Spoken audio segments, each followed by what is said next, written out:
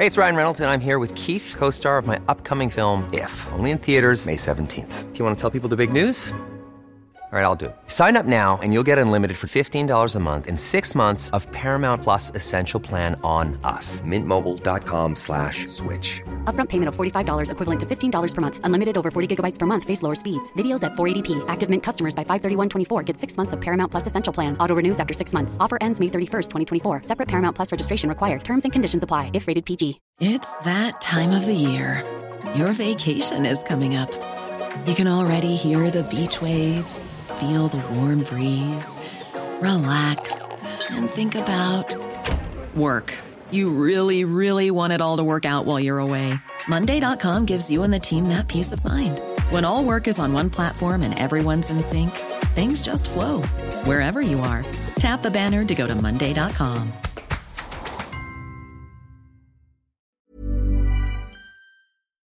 Där är det räckat också. Hej! Hej! Jag måste gå byta rum och gå till iPaden. iPaden.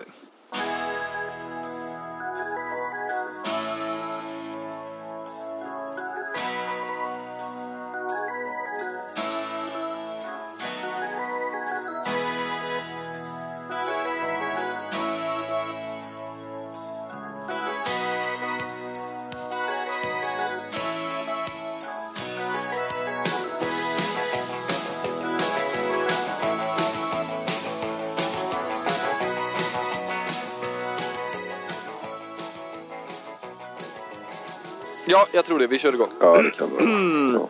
Då säger vi hej och hjärtligt välkomna till alla lyssnare där ute. Det är Avkastpodden som vanligt. Det är jag, Emil Sjölin, i studion som alldeles strax ska gratulera IK Sävehof till sitt SM-guld. Och det är Emil Berggren och Charlie Sjöstrand. Vi kan väl börja med dig då, Charlie, som faktiskt var på plats i hallen. Hur var guldstämningen? Förvånansvärt bra. Eller överraskande bra kanske jag ska säga. För ja, men dels så, det är ju liksom nytt det här med 5 matcher, eller det blir ju bara 3 då, men liksom ja, det har alltid varit SM-bankett och stort galej i liksom Malmö Arena, Globen, en stor venue så att säga. Och dessutom då när jag var lite så här, bortalaget vinner SM-guld. Ja just det, det var ju en orosgrej man hade så här, hur är det att vinna på bortaplan egentligen, men ja. Precis, men det kanske var för att jag hade förväntningar då att det kunde bli riktigt beige. Att det var så här, ja, det kommer vara 20 pers som jublar och så kommer det vara liksom helt begravningsstämning. Men så var det faktiskt inte. Jag tycker det var ändå bra stämning i hallen ändå, och de ändå gjorde sitt bästa och körde på lite så här klassiska vinnarlåtar i högtalaren och lite sådär, och prisutdelning och grejer. Så att det var över förväntan tycker jag med stämningen där, fastän att det var hemmatorsk. Och guldhjälmarna hade de plockat med sig? De här jävla guldhjälmarna alltså. Ja, men jag tycker att de har sin charm. Ja, men de är ju också så här synonymt med SM-final nu, eftersom Sävehof alltid har dem. Ja, men precis så. Man tror ju att det är ett koncept som bara så här, ja, det är där alltid, men det är ju för att de alltid vinner. Ja, och det är också så här att det är inte, det är ju Sävehofs guldhjälmar. Ja, det står ju till och med, de är ju förtryckta. Det är liksom inte, ja, det är inte förbundet eller så här att vinnaren, alltså hade Skuru, säger vi, vunnit, så hade det inte nödvändigtvis varit några guldhjälmar liksom. Men det var fan inte, men det var någon jag pratade med som var så här: jag har inte sett Peab på flera år. Liksom, det är så här, de köpte på sig ett lager med 400 guldhjälmar. Och så bara, vi har ju fortfarande dem. Fan, nu skulle man haft med Christian Albinsson. Han hade ju vetat hur det går för Peab, om det är aktiekursen är uppåt eller ner. Ja, eller om de ens är kvar i Sävehof är väl den grejen. Ja, alltså, så här, de får fortfarande en gång om året får de synas i liksom bästa sändningstid på en guldhjältes huvud. Men det är ingen som riktigt vet om de är kvar i Sävehof. På tal om guldhjältar, det fanns ju ett helt gäng i Sävehof. Vi trodde ju på förhand att det skulle vara en jämn matchserie med eventuellt då lite fördel Skuru, va? Tror jag vi sa. Men så blev det ju inte. Sävehof körde ju över Skuru. Och du, Bergis var ju tidig med att lyfta Linnea Pettersson som en av nyckelfaktorerna. Och helvete vad rätt du fick i den. Hur bra har inte hon varit nu på sista tiden? Ja, det är faktiskt... det blev en liten hyllningskör då mot henne. Och har varit med rätta då, sista tiden. Både kommentatorerna, Charlie och dem, och så framförallt Per Johansson är väl en av de mest aktade som är ute, och han snitsade till en tweet där han jämförde henne med internationellt och skrev några attribut som är fantastiska faktiskt. Och, så att det är inte bara jag som tycker det. Och, alltså, jag vet inte, en gång tror jag. Jag tror jag har sett henne någon har gått förbi henne en gång. Och då har hon också och då har hon ändå så här som två. Ibland går hon in och räddar lite bakom treorna för de är för offensiva. Går ut och liksom, eller gör lite extra arbete liksom. Så att hon är oerhört fin faktiskt. Måste man ge henne. Och då måste man ju också ha i åtanke att för en spelare som primärt spelar bakåt och som spelar tvåa, det är väldigt sällan de hamnar i det absoluta rampljuset. Så att göra det så bra är ju extraordinärt. Ja, men man märkte ju match 2 i Partille där. Så vad de går upp till? 6-2 va? Skulle tror jag. Då härjar Bjärrenholt ganska fritt borta på höger 2 på den sidan. Alltså Sävehofs högersida där Linnea inte var. Det var ju antagligen någonting de hade pratat om. Att liksom våra genombrottsspelare får hellre gå borta på Dano eller för Fernis-sidan. Tilda Olsson tror jag spelar där också.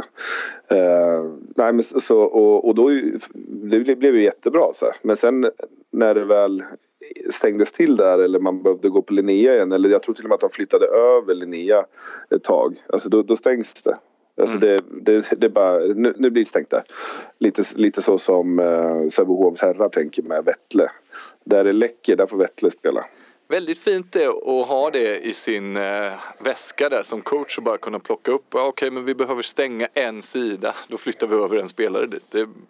Då har man ett enkelt jobb. Ja, det värsta jag har sett där någonsin är när jag gick i 3 på gymnasiet så hade vi samlat ihop till en sån här skolresa. Då åkte vi och kollade Final Four i Hamburg. Jag trodde vi skulle få höra en anekdot om en av dina gamla polare nu igen. Han hoppade in i division 2 och gjorde det. Nej, han var inte med. Men Pava Johansson och Huyker Andresson bland annat. Name-dropping. Skitsamma. Då var det första semifinalen. Krona och Östringen, alltså Reinika Löven som de heter nu, hade de en högernie som hette Jurasek. Lite småtjock vänsterhänt. Han gjorde 13 mål tror jag i första matchen. Körde över, jag tror det var Magdeburg. Och så får de Hamburg i finalen. Då sätter Hamburg Bertrand Gill på honom. Då gör han bara... Ja, det var färdigfickat. Han gjorde bara straffmål. Han gjorde inte ett spelmål på hela matchen. Det var fascinerande att se. Men det är alltså Bertrand Gill-klass på Linnea Pettersson. Ja, det är det absolut högsta betyget man kan få ju. Och det är hon ju verkligen värd. Jag såg att ni, Charlie, i studion körde ju Fernis efter matchen. Också en jävla matchvinnare. Hon gjorde i alla fall sista målet i förlängning. Men hon gjorde väl också sista innan förlängningen, va? Ja, Lina Danon är sista och Fernis sista. Studs sin sida. Precis. Nej, men det är ju verkligen sådana matchvinnarkvaliteter. Fan Charlie, det får man anmärka på rösten. Var det någon fest igår? Lite släppigare än vanligt, eller? Det är faktiskt att rivit taket här där jag sitter. Det är väldigt bra isolering här nu. Det är nog det faktiskt. Okej. Ja, men man pratar ju alltid lite långsammare i ett rum där taket nyligen är rivet. Alltså det är speeden du anmärker på. Nej, jag anmärker inte. Jag bara antyder. Men okej, hjärnan är väl... Han har också rest idag. Det är precis. Tuff rest då här. Det är lite koda hjärnan. Men matchvinnarkvaliteter. Fernis, just det. Fernis är det. Matchkvaliteter. Nej, men det är starkt liksom att ta de här lägen och inte tveka. Alltså den ni pratar om, den studsen på insidan, det är liksom inget stort läge där, och hon har inte varit jätte inne i matchen då på ett tag heller, och bara få bollen, inga tveksamheter, ta det läget, och lika så i förlängningen, alltså fan vad jag blev avis på henne där och då. Man vill ju vara exakt där.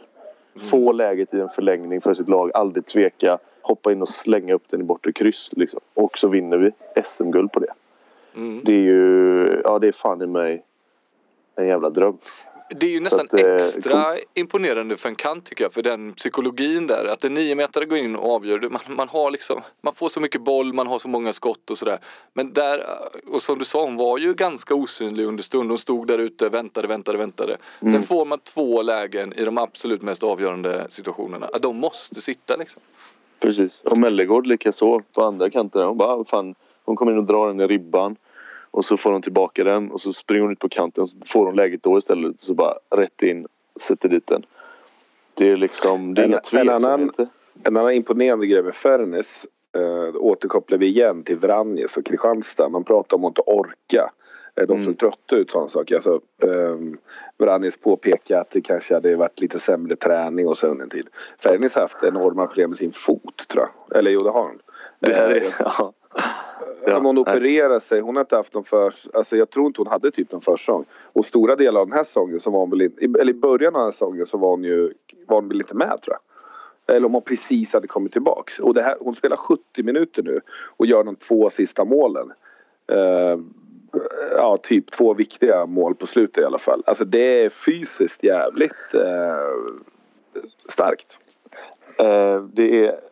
Det är lite roligt det här man sitter i nu, alltså den rollen jag har nu har man ju som spelare, så har man ju liksom ibland använt saker som sägs från så kallade experter som liksom bränsle ibland och lite så. Sätter man de där citationstecknen där också, för man vill verkligen betona att det är jävla mycket experter. Ja, men lite så.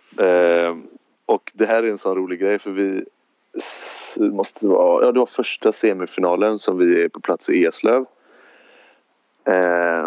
Och pratar med Stomatus, snackar lite med tränarna innan och kollar läget i laget och sådär. Och då säger Rasmus så här, ja, det är lite problem med Lina Kardell inte med idag.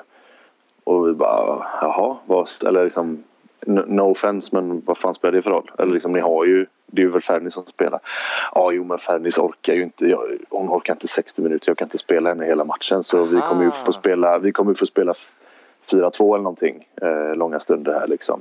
Ja, det var första eller tredje, jag minns inte, men vi var i Eslöv i alla fall.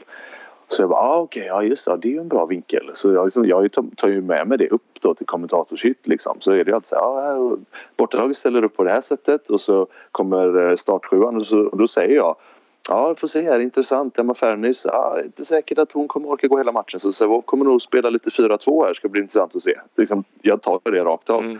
Och du anger inte källa liksom, utan... Nej, utan liksom, det tycker jag väl är rimligt, så här, fast det är ju inte jag som kom på den smarta grejen, så tänkte jag, det är en bra idé.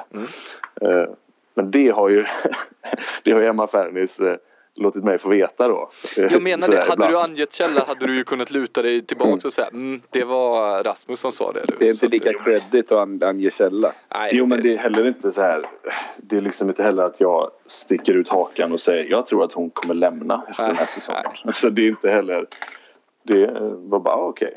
Får se här om hon orkar. Hon har haft problem med sin fot. Alltså allt det här kommer ju upp i huvudet på ändå. Att just det är sant. Det kan bli tufft liksom. Men det är lite roligt då att det har inte varit några hard feelings på något sätt. Men ändå varit sådär. Okej, så jag skulle inte orka alltså. Jag har varit efteråt då. När de kollar sändningar. Och så som du säger igår också. 70 minuter orkar jag idag. Det är lite roligt. Expert Sjöstrand. Ja, och sen så har vi ju 2 stora spelare som har varit med länge som vi nu får tacka av. Johanna Alm tacka av för hela karriären och Elin Hallagård tacka av ifrån Sävehof i alla fall. Kör ju vidare i Heid nästa år, men gissar jag då med lite mindre satsning i karriären. 2 absolut. Stora spelare. Vi kan väl börja med Johanna Alm. Hur ska vi sätta in hennes karriär i en historisk kontext? Hur pass stor är hon? Jag var inne lite på det eftersom jag är expert då. Jag är inne lite på det i final 2. För då hade vi ett ganska långt reportage med Johanna Alm i pausen. Och då var det också så, försök sätta ord på liksom vad hon har betytt och sådär. Och för att sammanfatta det, så min ståndpunkt är att ja, nu tog hon sitt 5:e SM-guld igår. Men det låter sjukt, men det är rätt jävla många som har 5 SM-guld i Sävehof och mer. Så att på det sättet är hon ju inte unik. Men det som jag tycker är lite speciellt är att hon är, alltså igår, det är inte vansinnigt många egna produkter som tar det här guldet. Men när Johanna Alm för, han tog det första 2005 eller 2004, jag kommer inte ens ihåg. 2006. Hon har liksom gått hela vägen genom ungdomsleden, tagit alla USM som finns på vägen, var den största talangen alltid, och så liksom tar det här första guldet, tar det andra guldet, plump med ett silver och sen tar det tredje guld till, sticker utomlands när hon är typ 21-22, och då är hon alltså en av de absolut största talangerna i hela världen. Hon går liksom till Viborg som sen vinner Champions League. Hon var liksom först med det. Efter det så har det kommit, du har Bella Guldén, superstjärna, som är ett par år yngre. Du har Johanna Bunsen, du har liksom Ida Odén med sina 11 SM-guld, är ju helt makalöst. Alltså det finns många, men Johanna Alm var på något sätt först och har gått hela vägen i de egna leden och blivit liksom världsstjärna till slut. Så på det sättet tycker jag att hon är går i bräschen, eller vad fan man ska använda för uttryck. Alltså var först, ha 5 SM-guld, vunnit Champions League, 2 danska, jag tror att hon har vunnit med Viborg och med ESB. Och kan ha vunnit mer än en gång Viborg, jag har ingen aning. Men alltså typ 150 eller 200 landskamper, jag vet inte ens hur många hon har liksom. Ja, nej men hon är ju topp. Hon blir ju en ikon måste på det sättet. Ja, alltså det måste hon ju vara, för att det är visst, Ida har 11 SM-guld då, men hon har ju inte det andra. Alltså Johanna har ju verkligen hela paletten på något sätt.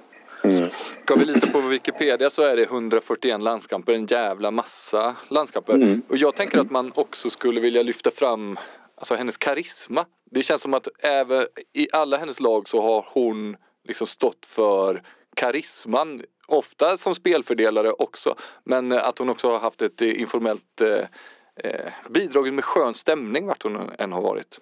Ja, utveckla gärna. Nej, men det är min känsla utifrån. Hon har liksom alltid tagit alla mediakontakter, gjort det svinbra, bidragit liksom. Alltid glad liksom. Exakt, gjort hon är faktiskt, så att reportagen blir intressanta, kommer in i liksom sportnyheterna. Man vill titta på henne både när hon spelar handboll men också utanför plan. Faktiskt så, alltså hon har den här allvarliga och den skojiga sidan. Vi kan komma med en liten anekdot. Jag tror till och med jag kanske har en bild som vi kan lägga upp sen. Min första lagfest med Sävehof, så var det någon, jag vet inte varför. Jag tror att det var hennes sista lagfest med Sävehof. Ja, sista blir det inte då, men den vevan. För hon, det stämmer. Hon skulle till Viborg. Så var det. Då gjorde de något litet prank med henne, eller vad man säger, att då satt de 2 vinflaskor i hennes händer, så tejpade de fast dem, och så fick hon inte få upptejpade händer förrän hon hade druckit upp dem. Det kan man tycka vad man vill om. Sprithets kanske inte 2019, men det här var ju 2009-10. Ja, precis. Och det tog hon med en klackspark. Ja, det tog hon med en klackspark, tyckte det var jättekul. Och det blev ju en liten fräck grej på festen. Så att hon är inte bara den här duktiga mamman-intervjuerna. Hon är också en vinflask tejphand. En modern Edward Scissorhands. Johanna Winehands. Den människotypen älskar man ju. Exakt den. Vinflaskehandstapes kompatibla, de gillar man ju. Johanna Winehand. Vi kan hitta en bild på det här. Men hon har ju olika. Hon kan spara till det rätt rejält också. Ja, väldigt fint på många sätt. Bidragit med mycket fint. En ny karriär som har tänts. Rasmus, fan att jag inte kan säga hans namn någon gång. Rasmus Overby. Som ju vi gick igenom. Snubbla på förnamnet är ju Rasmus. Han måste ladda på O. Men var så himla laddad på. Det får inte bli ett ö nu igen. Det får inte bli ett ö nu igen. Rasmus Overby. Som ju vi gick igenom förra veckan, eller om det var 2 veckor sedan, att det här nog var hans första seniormatcher överhuvudtaget som han coachar rätt in till SM-guld. Bra. Ja, det är nog en karriär som har tänts där. Även om det redan var på väg med karriär. Men att ta det här guldet blir ju... Det är nog inte många som tvivlar. Så kan vi säga. Och du som har intervjuat honom och snackat lite med honom nu, Charlie. Vad är det som är hans kvaliteter som du har sett? Jag fattar ju att du inte har sett honom på träningsplan så mycket, men av det du har sett. Det kanske till och med Emil har sett mer. Men bilden som jag ändå får är att det har varit en lite berg- och dalbana, men det har skett hela tiden en utveckling under säsongen. Att det har varit, jag tror det har varit ganska svårt för honom att hitta rätt alla gånger, och det har ju hackat stundtals liksom, och jag tror det är jävligt svårt att komma in. Alltså det, som du säger, det är hans första senioruppdrag överhuvudtaget, och han kommer in och ska ta över ett guldlag som ska ut i Champions League, och därtill, jag tror det är svårare för honom att ta ett damlag också. För det är en lite annan retorik, det är en lite annan ledarstil och coacha damer och herrar, och han då har ju erfarenhet av att varit spelare och tränare för herrar liksom. Så att jag tror att det har varit en inlärningsprocess, och det är väl framförallt den jag imponeras över, att han liksom ändå, ja, när det har varit lite motvind och det har varit lite ifrågasatt, ändå på något sätt fått rätsida på det.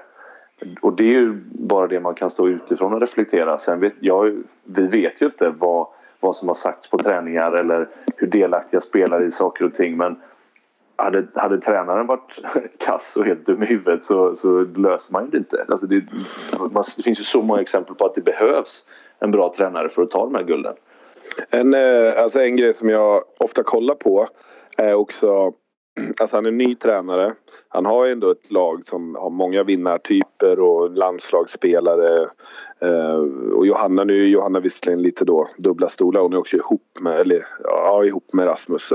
Så hon kan ju liksom inte köra över honom på något sätt, även om hon vill eller inte. Så, men andra lag, nu ska jag inte nämna några namn, men man ser ofta i timeouter och lite på kroppsspråk och så här, vilka ledare som faktiskt har med sig gänget totalt.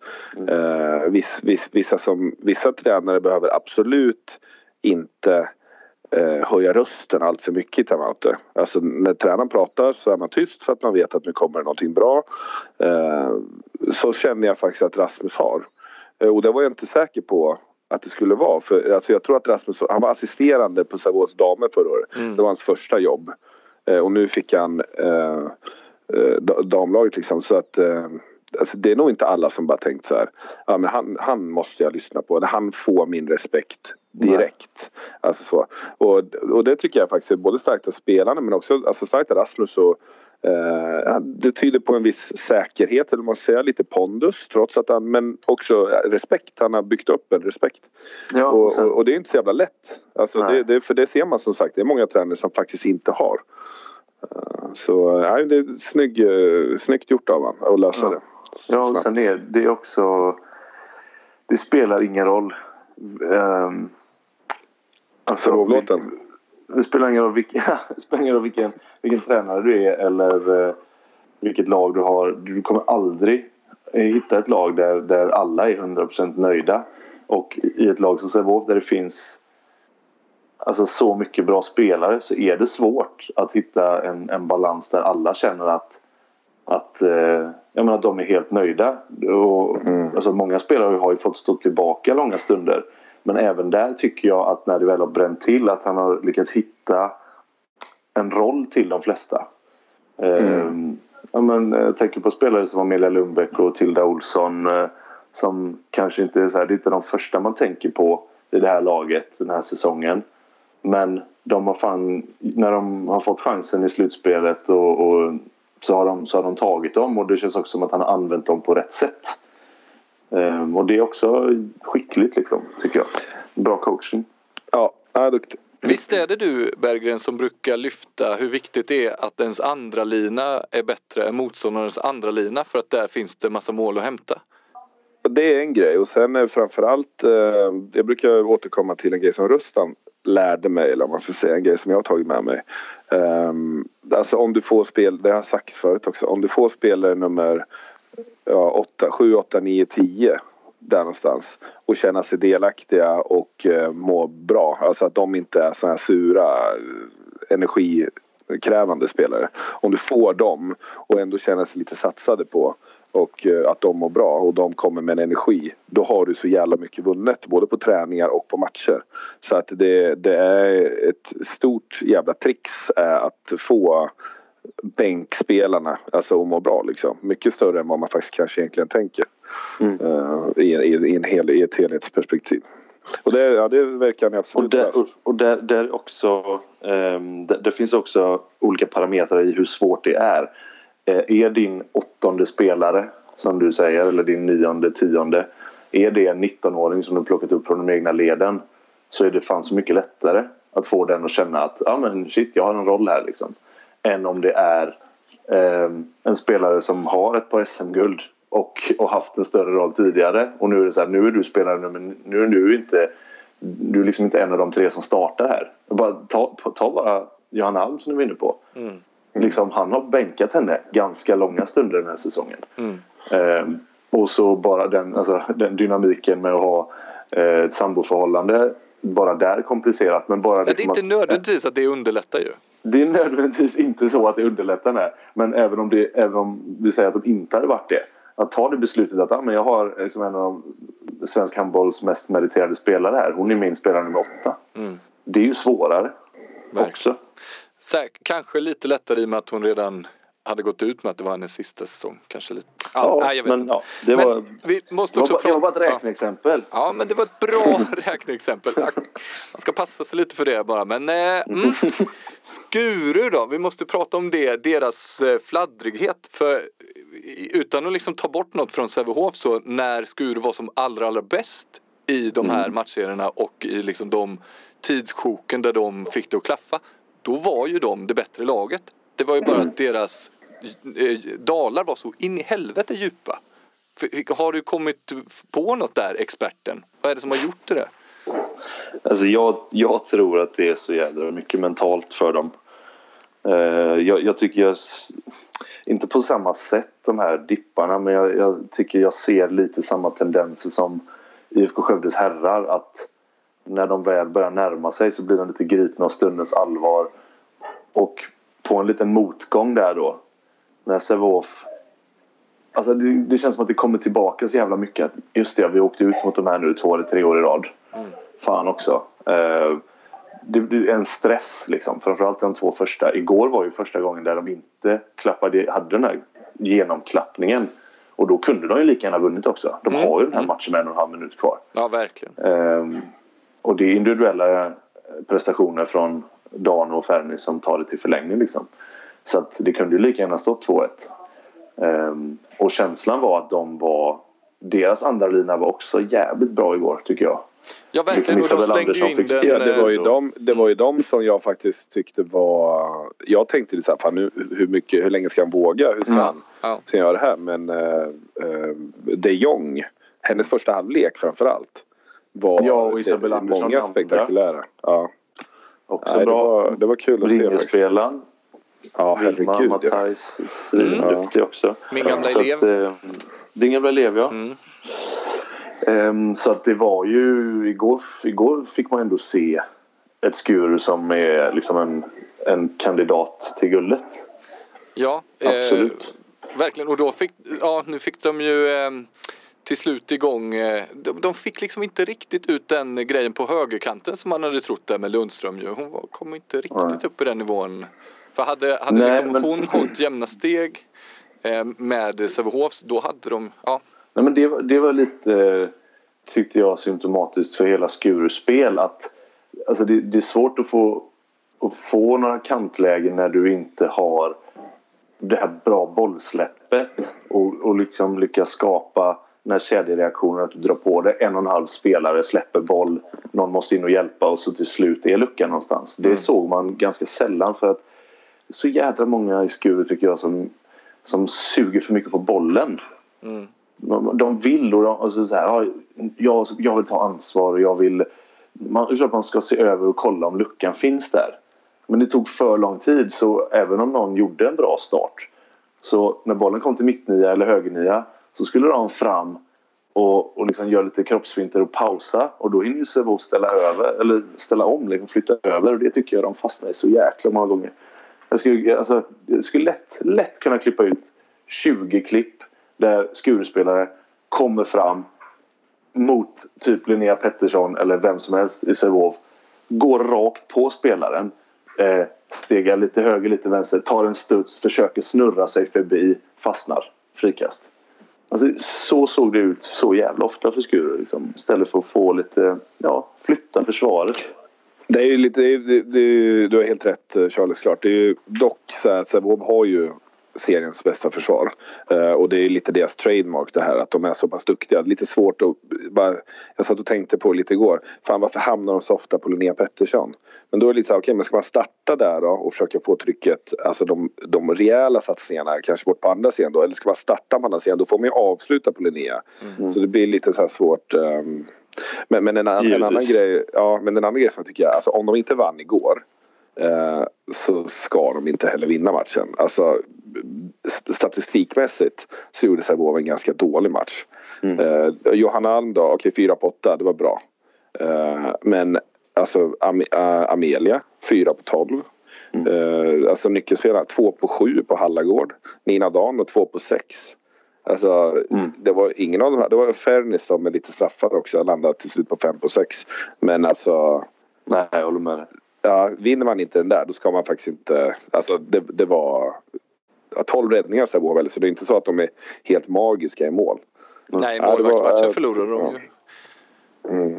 Men, jag tycker faktiskt svagt av Skuru i helhet, om jag ska vara ärlig. Lite för att jag förstår att det är svårt att bli hackigt när man möter ett Göteborgsförsvar.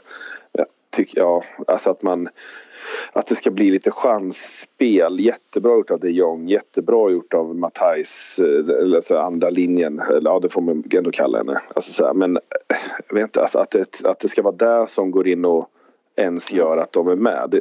Jag tycker det är ett litet svaghetstecken. Men så får det vara. Du Berges, vad har du på Christer Buff Karlsson? Oj. Vad har man inte? Ja, fan vilken härlig människa på många sätt. Han är ju, behöver vi, vadå, vill ha en lång utläggning på Buff? Eller nej, men jag skulle, vem är han? 2, vad har han för roll? Och 3, en skön anekdot. Det hade varit det optimala upplägget. Ja, alltså han är ju jättekänd Göteborgs legend. Han var ansvarig för riksintaget, så att han har haft lite och jobbat inom förbundet, så att han har haft lite större roller. Just nu är han materialare i Sävehof. Jag tror att han skulle vilja kalla Varta för sin klubb. Så där, han bor ute i Partille-trakterna, bor uppe i Öjersjö. Behöver man inte veta. Men ligger i Partille. Som sagt, jag gissar att han är en av världens bästa materialer. Alltså han är så fruktansvärt bra och uppskattad såklart. Så att han har ju vunnit. Han är så fruktansvärt bra, säger du. Ja, men vet vad, han är i hallen han är i hallen hela tiden. När tjejerna kommer, han säger så här: tjejerna ska inte behöva tänka på någonting. Alltså bollarna ligger liksom på rad framme. Västarna är vikta och fina. Och det är alltid så här, vissa lag, då får man tvätta sina egna sådana här skydd och sådana saker. Det tycker han är det gör han såklart. Ibland om det är några problem med utlägg, till exempel man köper frukt och sånt, då betalar han det för egna pengar och lämnar knappt in kvitto till Sävehof liksom. Och så sitter han och tjötar och är jättetrevlig och alla de här grejerna. Och alltså, jag tror inte det finns många material som lägger ner mer tid än vad han gör. Så att, nej, men många material är ju bra såklart. Jag har aldrig träffat någon som är bättre än Buff. Han är helt magisk faktiskt. Men de förtjänar sin uppmärksamhet, de fina materialerna. Så är det verkligen. Ska vi stänga den SM-finaldörren där och istället trampa över på herrarnas SM-finalserie? Jag gillade det som du skrev på, var det Twitter eller Instagram igår, Charlie? Att det är så här, jag har ingen aning om vilken dag det är, men det är SM-final. Och så känns det ju verkligen nu. Det är SM-finaler huller om buller. Och sen sist vi har spelat in, då hann ju också Sävehof Alingsås mötas. Vad har ni tar ni med er från den matchen? Vad är de stora grejerna? 7-6, 7-6 och 7-6 tar jag med mig. Och på fjärde plats Jonas Larholm. Bättre än vad jag har sett honom sen innan han blev proffs typ. Han passar väldigt, väldigt bra i det spelet ju. Ja, det är helt sinnessjukt.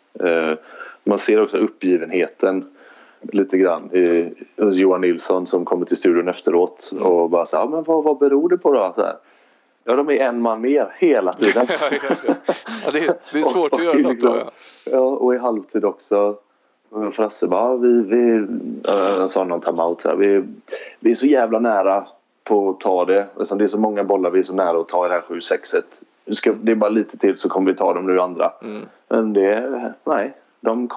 är nära hela tiden. Men Jonas jag tror jag gjorde ett riktigt dåligt beslut. Det var när han skulle spela in och så kontrade de och gjorde mål. Ja. Men sen var det inte så många dåliga. Men han drog väl ännu till Viktor Ottosson som hade bytt också, va? Men det får man dela ett ansvar. Det är Kifs fel. Allt är Kifs fel.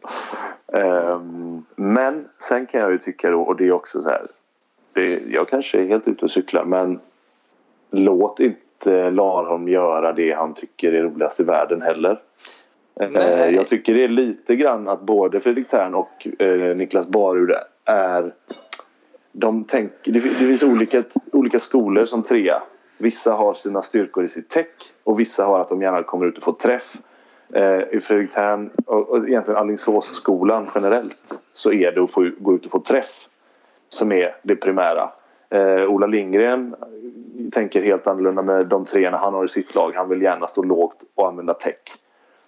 Och jag tror att de hade tjänat på om Barud och Thern vågat vara lite kyligare och jobbat med sitt tech. Och men gjorde de inte i början på matchen? Alltså, Larholm väljer ju, det är det här som är så spännande. Larholm han skjuter ju ett skott från 9 i första halvlek och gör mål. I min värld så tycker jag att Larholm borde kanske skjutit 3 skott första halvlek. Nu kanske inte Larholm har riktigt samma skott som haft innan, man har fortfarande ett dåligt skott. Nej, men det är ju det här som är det fina i allting. Det är ju att han inte skjuter, att han har den disciplinen. Det stressar ju dem. Det är ju det som är det vackra i allt det där. Jag tyckte mig faktiskt känna lite att, för exakt som du är inne på, Alingsås grej är ju att gå upp och Thern vill ju egentligen gå upp och smälla där. Men nu är det 7-6 och vill han ligga lågt och täcka. Det känns han som att det har varit... Han vill ju inte. Han måste liksom. Ja, okej. Frasse har sagt till han, tror jag. Nu ska vi göra så här. Jag tror ju lite att jag tror de kommer spela exakt likadant i början på nästa match. För att Frasse tror på det här. Han tyckte som sagt att de hade lite oflyt. Men när det väl hettar till så måste de ju ha en nödlösning. Och det tror jag blir exakt motsatsen till det som är in på det riktiga Alingsås. Ge han 0 sekunder. Det ser man väldigt ofta i 6 mot 5. Lag har olika lösningar. Antingen så står man lite still eller så den killen som ska välja när man spelar med 2 linjer i anfallsspelet. Den killen som får välja, antingen så får han hoppa och hänga lite. Eller så springer man bara rätt upp i ansiktet på honom och så vill man att de ska slå en liten lång pass så hinner man flytta försvaret. Jag tänker lite så här också. Nej, fortsätt. Nej, men hade jag varit lite där jag skulle komma till. Jag förstår inte varför Alingsås inte gör det. Nu för ofta så spelar de med Edvardsson eller högerhänt högernia. Om man då vet om att det rusas så flyttar man försvaret lite då till vänster. Och så får man leva med att han vänder det kanske till Kif då. Eller så får man leva med att han slår över till höger. Men då har de en högerhänt högernia. Sen tror jag då att om jag visar här nu, lyfter de så, då kommer han byta in. Du visar nu, sa du det? Ja, jag gissar. Du gissar. Nej, jag gissar. Jag visar här nu. Ja. Men det är det här då som jag säger. Jag är ju övertygad om att Stocken har tänkt på det här. Vad kommer Frasse? Okej, det gör så. Ja, men då gör vi det ett anfall då. Så visar sig att de ska springa upp i ansiktet på dem. Då tar vi en Gisim. Och så spelar vi med eller kanterna kanske lite bredare. Eller linjerna lite bredare. Och så får vi världens bästa man-läge. Och så löser de antagligen det. Så att nej, det är det här som är det vackra i det här schackspelet. Jag gissar att de som är allra bäst på att veta hur man möter ett 7-6 är Sävehof. För de måste ju ha tränat jättemycket 7-6 och då har de ju också tränat på att möta försvar mot dem. De lagen som testar att köra 7-6 mot Sävehof nu, de åker ju ofta på Sävehofs höga ettor. Alltså att Kiff eller Sebastian Karlsson går upp och plockar den långa bollen. Vad är det som gör att inte Skövde gör det mot Sävehof eller inte Alingsås nu själva? Jag vet faktiskt inte. Är det att Sävehof är så disciplinerade och ligger så pass lågt, eller är det att Skövde och Alingsås inte tror på den metodiken liksom i försvaret? Ja, jag vet inte. Ja, det är en bra fråga, Emil. Där har du en liten tankenöt. Ringa Frasse kanske.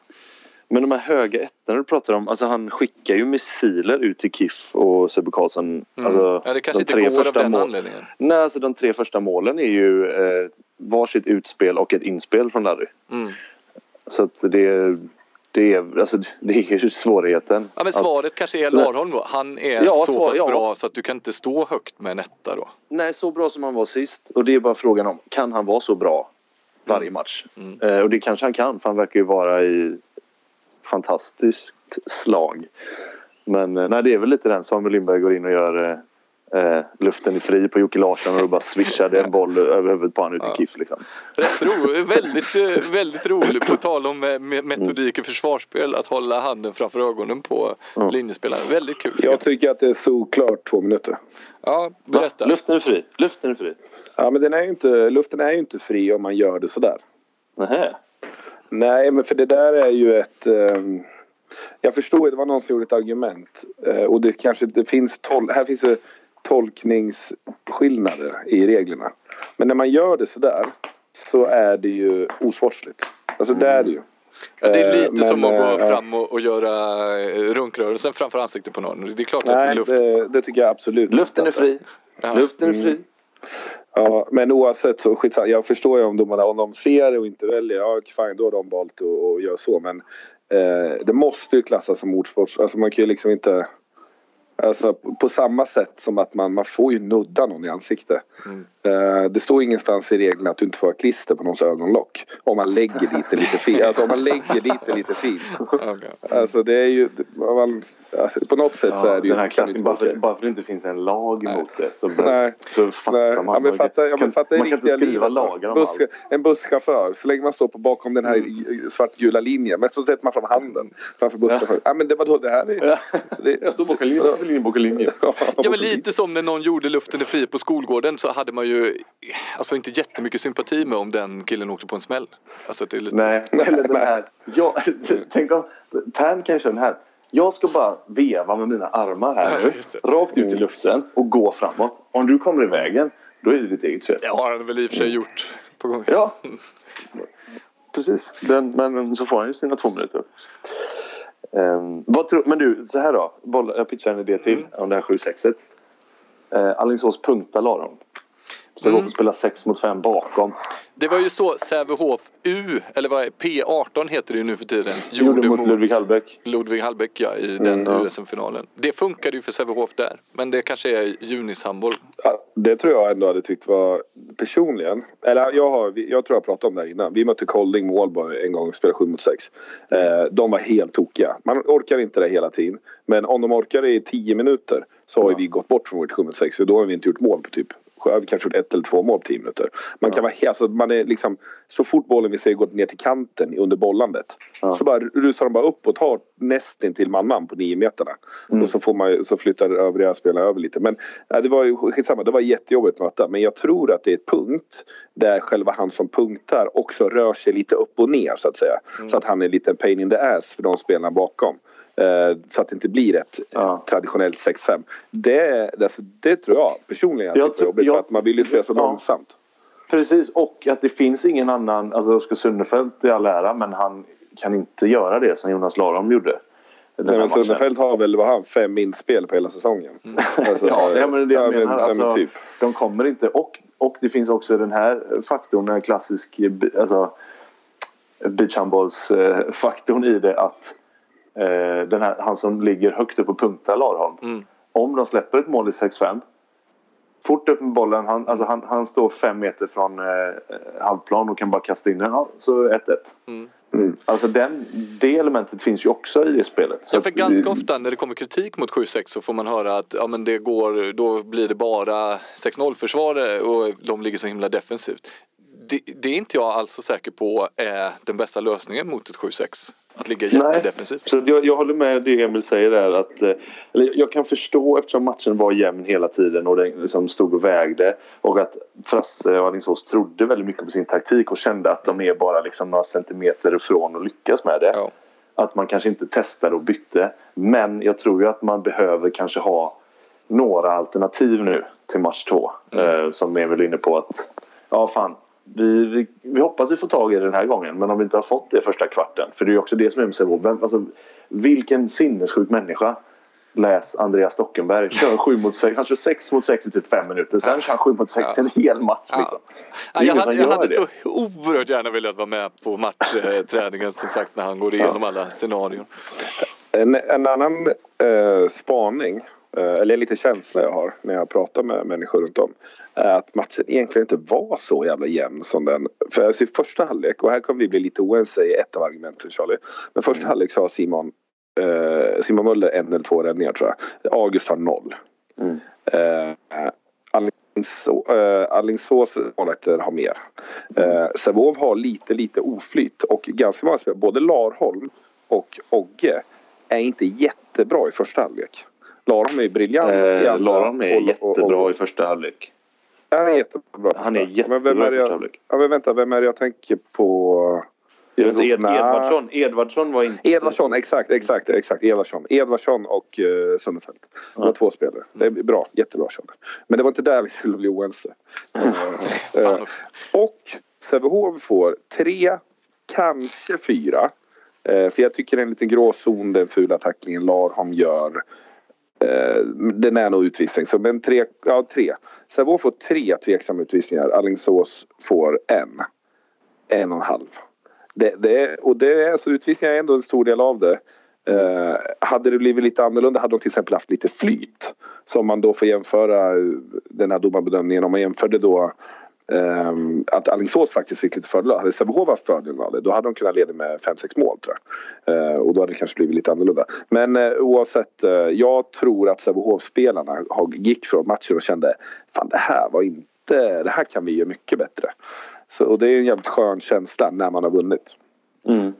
Och jag tror också att det är de här siffrorna som blir. Alingsås gör 30 mål och vinner inte matchen. Det är alltså Sävehof tjänar på att det blir mycket mål. Eftersom de har hittat en grej som gör att varje gång de kommer upp i anfall så är det så här 75% chans att det blir mål. Ungefär, men med det 7-6. Och det tjänar inte Alingsås på att ha de matcherna. Jag har till spaning. Reglerna har ju trillat Sävehof så oerhört väl i händerna de här senaste åren med 7 mot 6. Vad är det Sävehof har gjort på 50% av sina uppvärmningar, Charlie, de senaste 10 åren? De har spelat minihandboll. De har spelat minihandboll på hälften. Fan vad skönt ändå att det betalar av sig. Att köra minihandboll helt plötsligt blir en superkraft. Alltså när vi hade de här guldåren, nu har vi pratat om massa med stämning i laget och rollfördelning och allt där. De här 3 åren jag vann, var vi 10, 11, 12. Då tränade vi 2 olika hallar. Uppe i Kvisthallen som ligger uppe i Furulund. Då var det alltid minihandboll. I Pattelbohallen var det alltid fotboll. Och när det var minihandboll så kom folk mellan 30 och 50 minuter innan träningen. Det var minst 6 eller 8 spelare som kom till träningarna innan. För att vi kunde dra igång en minihandbolls. Så 8 gubbar tränade alltså över en halvtimme i alla fall. Och sen började vi också träningen med minihandboll allihopa. Körde vi på 2 planer så var det typ 5 mot 5 där, 5 mot 5 där. Dock ska ju, alltså jag gillar också den här och som ett fint sätt att knyta ihop säcken så här nu när 7-6 kulminerar. Men det är ju samtidigt inte de spelarna som är i Sävehof idag. Med ett undantag då, nu var inte Larry var inte med de åren du heller, men han är ju också han är ju uppvuxen på minihandboll liksom. Och beachhandboll. Ja, men det jag menar är att det finns en kultur med det här smuggelspelet och 2-2-avtal och trixiga skott och stress och som har byggt upp, alltså Sunnefelt och de här, alltså de bästa jag egentligen hade jag varit Malmös tränare så hade jag spelat med Månsson gåendes på plan hela tiden. Det är en av de bästa minihandbollsspelare jag någonsin har sett liksom. Så att, nej men det ligger lite i det tror jag. Och Larholm, man ser på honom, alltså han kan komma upp och han är gammal liksom, fast ändå fit för gammal. Man kan komma upp och ha lite ont i en hälsena och så rullar de ut den här jävla minihandbollen, så springer han omkring där som att han är 18 igen och håller på och flippar och snurrar och spelar in bakom ryggen och sådär. Så nej, det är en del av det. Jag känner, precis, bra Emil. Men innan vi gör det, bara lyfta en liten grej där. Larholm ska ju precis när som helst, vilken minut som helst känns det som, bli farsa också. Aha. Oj. Den mitten på juni va? Men ja. Det börjar inte på juni alltså? Fan. Nej, början på juni tror jag. Då kan vi men såg du henne igår eller? Kolla. Hon känns färdig. Okay. Vad kul att experten och / barnmorskan Charlie Sjöstrand har tittat på. Jag trodde att det var slutet på maj. Jag ber så hemskt mycket om ursäkt. Det var det enda anledningen till att jag tog upp det, att det kan bli en sån grej att var är Jonas idag? Nej, men det ska födas barn här nu, så kan de inte spela sitt 7-6. Det var bara därför. Ja, men det är bra att du har lärt den, Charlie. Nu står det 2 frustande hingstar som tillhör våran kompispodd Snetting något bakåt här utanför och kommer nog snart alldeles strax bryta upp dörren till studion. Eller som du tilltalar om när de bokar studion och du inte vet om det. Snett inåt fucking bakåt. Jag vet inte. Det är mest att jag tycker det är lite taskigt att de har någon jävla inlogg så att de kan boka studion och inte jag. Orättvist. Känner inte du chefen? Jo, jag gör ju det. Man kan tycka att du borde lösa det. Exakt. Jag tror att det är därför jag inte har det. För att han tycker att, nästa vecka ska vi prata lite om lönsamheten kring det här. Det ska vi göra. Det nya formatet. Det ska vi verkligen göra. En cliffhanger att jag tror att Sävehof, att det var katastrof Sävehof där. 5 SM-finals tjosanissa. Ja, också måste vara extra jobbigt nu för P14 var det va? Som var det, tänk om de blir enda laget i hela Sävehof som inte de ska hängas ut. Ja, de ska hängas ner. Ja. Tack så mycket för den här veckan. Hej.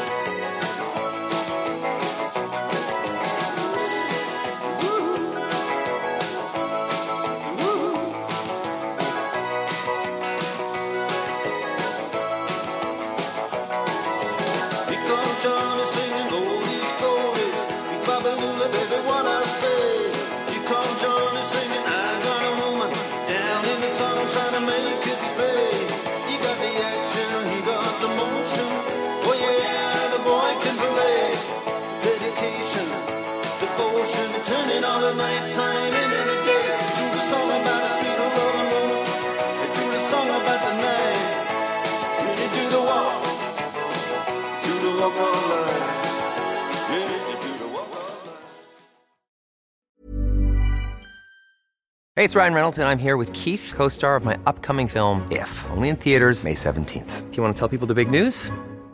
All right, I'll do it. Sign up now and you'll get unlimited for $15 a month and 6 months of Paramount Plus Essential Plan on us. MintMobile.com/switch. Upfront payment of $45 equivalent to $15 per month. Unlimited over 40 gigabytes per month. Face lower speeds. Videos at 480p. Active Mint customers by 531.24 get 6 months of Paramount Plus Essential Plan. Auto renews after 6 months. Offer ends May 31st, 2024. Separate Paramount Plus registration required. Terms and conditions apply if rated PG. Many of us have those stubborn pounds that seem impossible to lose, no matter how good we eat or how hard we work out. My solution is PlushCare.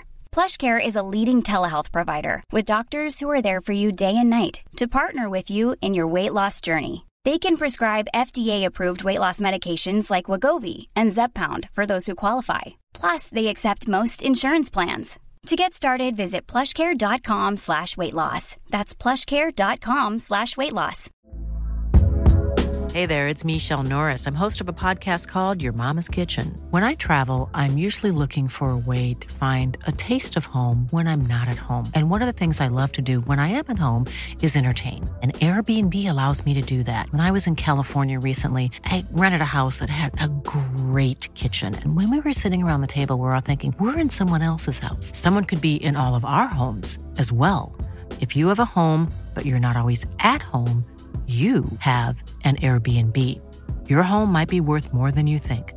Find out how much at airbnb.com/host.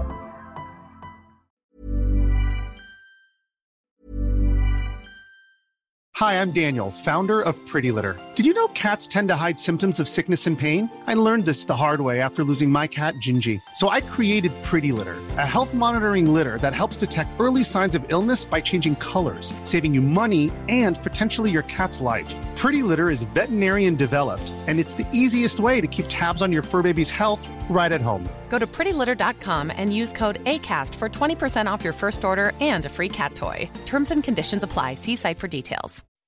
When you make decisions for your company, you look for the no-brainers. If you have a lot of mailing to do, Stamps.com is the ultimate no-brainer. Use the Stamps.com mobile app to mail everything you need to keep your business running with up to 89% off USPS and UPS. Make the same no-brainer decision as over 1 million other businesses with Stamps.com. Use code PROGRAM for a special offer. That's Stamps.com, code PROGRAM.